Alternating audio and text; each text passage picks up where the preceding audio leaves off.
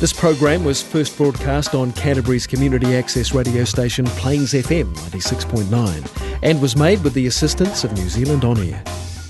On February the 6th, 1840, an important document was signed at Waitangi. Known as Te Tiriti o Waitangi, this document was a covenant between the many hapu of Aotearoa and the British Crown. It acknowledged the ongoing authority of hapu to govern themselves, tino rangatiratanga, and created a new form of governance, kāwanatanga, that granted the Crown the right to govern non-Māori. Te Tiriti provides a framework for peaceful coexistence in a rapidly changing world. The story that had led up to this day was one of intrepid journeys, violence, drama and possibility. While there were instances of respectful cultural exchange and friendship, the assumption of superiority by European colonisers led to actions that created misunderstandings and mamae, hurt, that for many continue to this day. These episodes played out featuring a diverse cast of characters whose actions shaped our present day and will continue to reverberate into our future.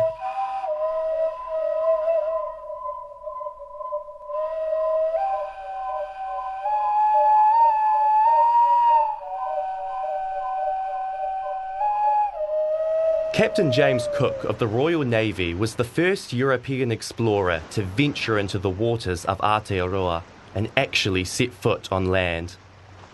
From a humble farming background, Cook had joined the merchant navy at the age of 18 and worked his way up to being a captain for the Royal Navy and was known for his surveying and mapping skills.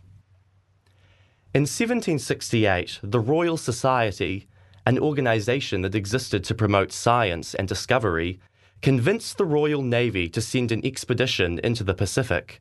Cook was chosen as commander. Cook's first mission was to sail to Tahiti to observe and study the transit of Venus, a rare event when Venus passes directly between the Sun and the Earth. The Royal Society saw to it that Cook was equipped with the latest navigational tools and equipment, from a telescope to animal traps, as well as an extensive library of navigational journals and natural history books. Accompanying Cook was botanist Joseph Banks, artist John Buchan, naturalist Daniel Solander, astronomer Charles Green, and a crew of 85. While in French Polynesia, a Tahitian high priest named Tupaia also joined them, and he was an enormous help to the Englishmen by educating them on the practices, customs, and languages of the indigenous people of the South Pacific.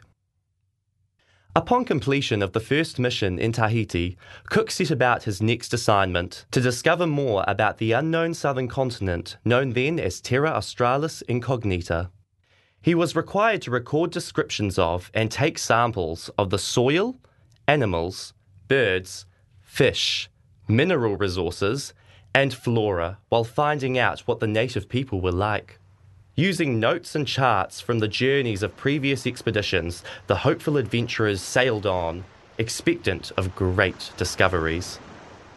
In October 1769, they arrived at the east coast of the North Island, sailed into Turanganui Arua, known as Poverty Bay, and laid anchor at the mouth of the Turanganui River. Wanting to explore the land and needing supplies of fresh food and water, a party of men in 2 small boats rowed ashore, making the first landfall of a European in New Zealand. The following year, a Whitianga man, Horeta Te Taniwha, met Cook in Mercury Bay. He described the Europeans as goblins with eyes in the back of their heads when he saw them rowing boats with their backs to the land. The small difference between a canoe and a rowboat illustrated the contrast in behaviours and culture of the two peoples. Nevertheless, both parties were curious to explore the mystery between the two, and a relationship was about to begin.